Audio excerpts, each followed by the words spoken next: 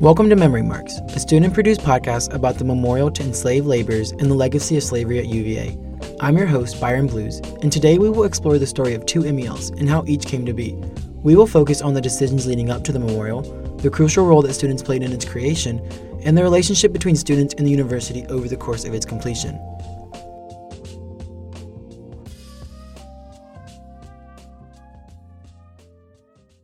"17 years ago, the memorial to enslaved laborers didn't exist.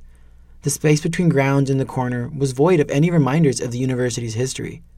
17 years ago, almost no research had been done on the role slavery played within the university. So what changed? What happened within the last 2 decades to get us to where we are today?" It just seemed to me there was this glaring hole of research, of academic study on the life of slaves at the university. And so I was almost in this disbelief of, what do you mean nobody's ever written about this? What do you mean nobody's ever done anything? That's Catherine Neal Bean, a History and American Studies major and winner of the 2004 Walter R. Keenan Research Grant. She graduated in 2006 and was the first person to comb through the thousands of records in the university's archives. Her award-winning thesis, Slaves, Freed People in the University of Virginia, examined the relationships between enslaved people and the university's hotel keepers, professors, and their very own students. Before her thesis, however, much of UVA's history remained untouched. There was a hesitancy among the university as a whole that lasted decades longer than it should have.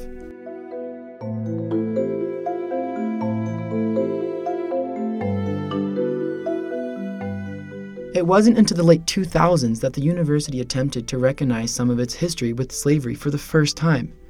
On February 9, 2007, the Board of Visitors directed the placement of a stone tablet under the rotunda. It reads, "In honor of the several hundred men and women, both free and enslaved, whose labor between 1817 and 1826 helped to realize Thomas Jefferson's design for the University of Virginia." You have to stop, pivot, look down, and read relatively small print on the floor while blocking the hallway. That was Professor Kurt Von Dack, an assistant dean and professor in the College of Arts and Sciences and former co-chair of the President's Commission on Slavery. He is one of the many who have criticized the plaque extensively, not only for its placement and design, but also its inscription. It's acknowledging slavery, but it makes some real crucial mistakes, right? It only considers enslaved people as here during construction. It commingles them with free laborers in a way that's really awkward. The bulk of the labor, the vast majority of the labor force building the university were enslaved people. Then it ignores the years from 1826 to the general emancipation in 1865. So that's what led to some ad hoc student ferment. Simply put, as Catherine Neal Bean says, that little plaque wasn't cutting it.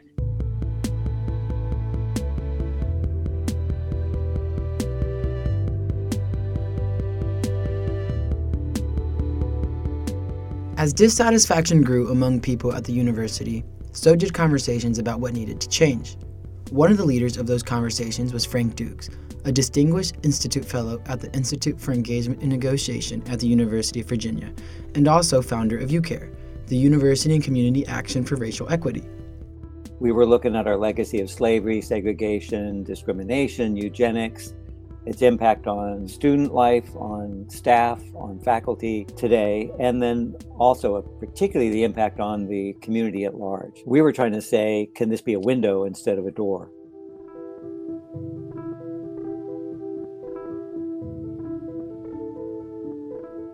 Ishraga Altahir, an alumna who graduated in 2011 and who was a member of UCARE, was influential in pushing those conversations forward. She wanted more change, more action, and she knew she needed to be more involved for that to happen. Ishraga formed a student group called Memorial to Enslaved Laborers, MEL for short, that advocated for a bigger, grander memorial. The students that were a part of this group knew that change needed to happen, and that they were the ones that were going to have to push for that change. They got an independent organization status from the Student Council. They went into the community and held focus groups, which discussed whether or not there should be a memorial, what it should mean, and how it should engage the community. And we had our very first community engagement meeting, and again, Professor Von Dack. It's like a workshop with a list of very broad-based questions. Basically, what should we be doing, right? And the first person who stood up told us, you better damn well build a memorial, it better be big, it better be visible, and we better be able to get to it. As time went on and these conversations increased and became more impassioned, students soon became leaders in the fight for the MEL. There was still some hesitancy among staff and faculty, but students did not waver in their determination. And because of that, without them, the MEL never would have happened. When we did something, the student response was always, hey, that's great, you named that building after William and Isabella Gibbons. But what about X, Y, and Z, right? So we benefited largely from a tailwind pushing us to go farther and do more, and pushing the university to do more. But things didn't always go smoothly for the students. According to Diana Wilson, an alumna who graduated in 2018 and who served as chair of MEL between 2016 and 2018 and on the President's Commission for Slavery, it wasn't an easy battle.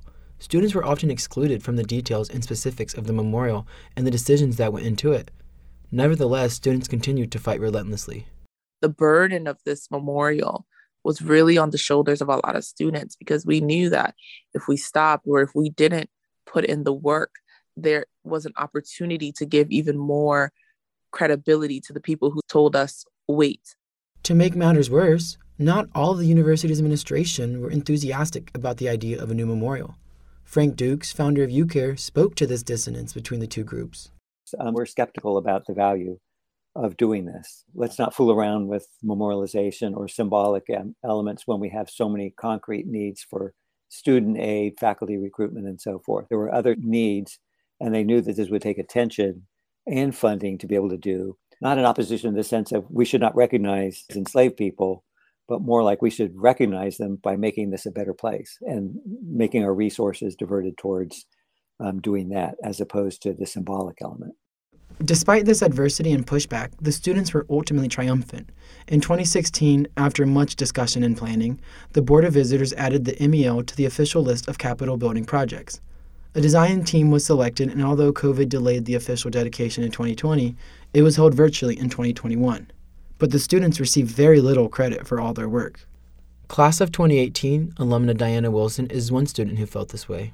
I think names maybe are in the website that Professor Kirk started up, but outside of that, there has been very little recognition. Another class of 2018 alumna, Zakia Alamari, also felt under-recognized. I don't know that they contextualized that students were involved in this ever. Zakia Alamari was the director of programming for MEL in 2016. MEL as in the student-created organization. Confusing, I know. When the university adopted the name Memorial to Enslaved Laborers, it made it harder to differentiate between the two, not only making things confusing, but also erasing the student group's visibility. A lot of people didn't really understand what MEL was doing. Again, Diana Wilson. And at the same time, the administration also took on the name MEL, which was at first just the student organization, but then they took the name on for the entire project. So then people were confused. They were like, oh, so MEL is what the administration is doing. We're like, yeah, but no at the same time. So it became a bit harder to get students engaged because it felt like it was above us. By claiming the name Memorial to Enslaved Laborers, the administration blurred the lines of the work they were doing versus the work the students had already done. But at the end of the day, the students involved were not fighting for recognition. They fought for change. You fight for something, but you usually don't get the credit and or acknowledgement. And that's why you can't do it, because you want acknowledgement or credit, because it's likely not going to happen.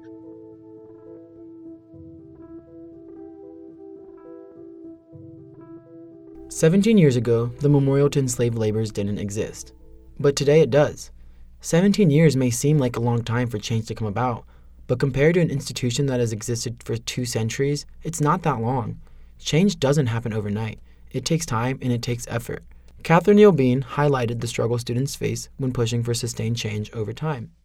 The time when I started researching it in whatever that was, 2003, 2004, to them actually creating a memorial was actually only 15 years.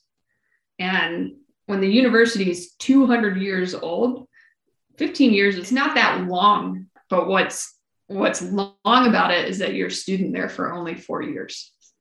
And so compared to 4 years, it seems like an eternity.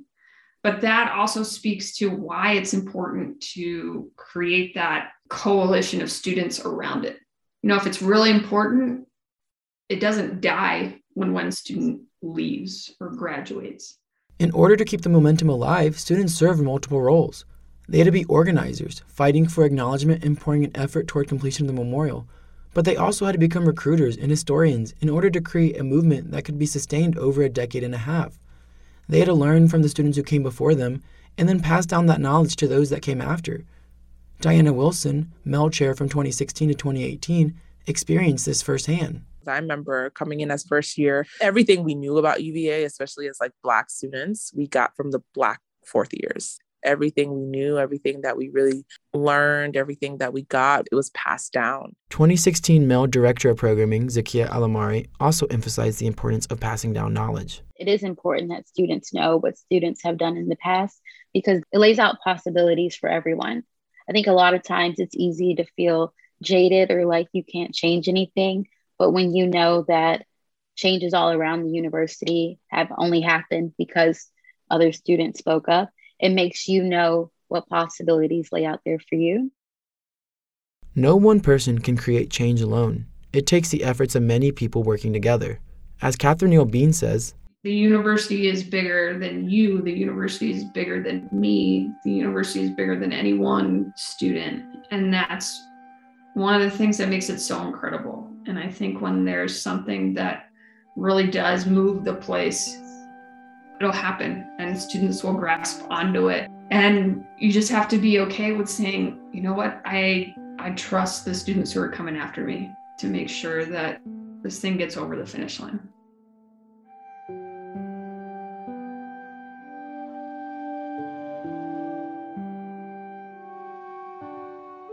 Within this last decade, UVA has started to grapple with its history. But this is just the beginning. Students, faculty, and community members all want more. They know the university can and should do better. Professor Kurt Von Dack is one of those that wants more. I hope to make this history much more visible and known around grounds. Catherine Neal Bean believes these conversations need to continue. We need to keep talking about race and slavery and imbalances of power and inequality. And that conversation needs to keep going. And the university, I think the University of Virginia should be a leader in that conversation. There's a ton of work to do. And I think there's a ton of work that the university can do as a leader. I think a memorial is just one piece because symbols are important, but it's only one piece. Once more, Zakia Alamari. With the memorial, there should be the action piece, empowering people, Black students, and making sure that certain things are never able to happen again. I think that a lot of times institutional changes, they are sort of window dressing until reality is changed for Black students. And I think the university has a lot more to do. For some, the memorial serves as a place of healing. For others, it's a place of learning. But to all, it's a place of remembrance and acknowledgement of a stained history. However, it also represents the power of student gathering and how students can come together for a common cause and create change. But that change is not yet done, and it is the hope of many that the memorial will act as a catalyst for future change. Diana Wilson also hopes to see more change in the future. And hopefully this is a symbol that we are moving forward and progress would continue to roll in, and we will continue to move forward as a university and as a people towards equity and justice. The MEL is a symbol for future change, but it is one that wouldn't exist without MEL, the student-led organization, a fact often ignored. Even though these students didn't seek recognition or glory, their story deserves to be told. It is important to know that there are two MELs, the one you see now between the rotunda and the corner, and that of the student group that has been overshadowed and under-recognized despite its crucial role in the creation of the memorial.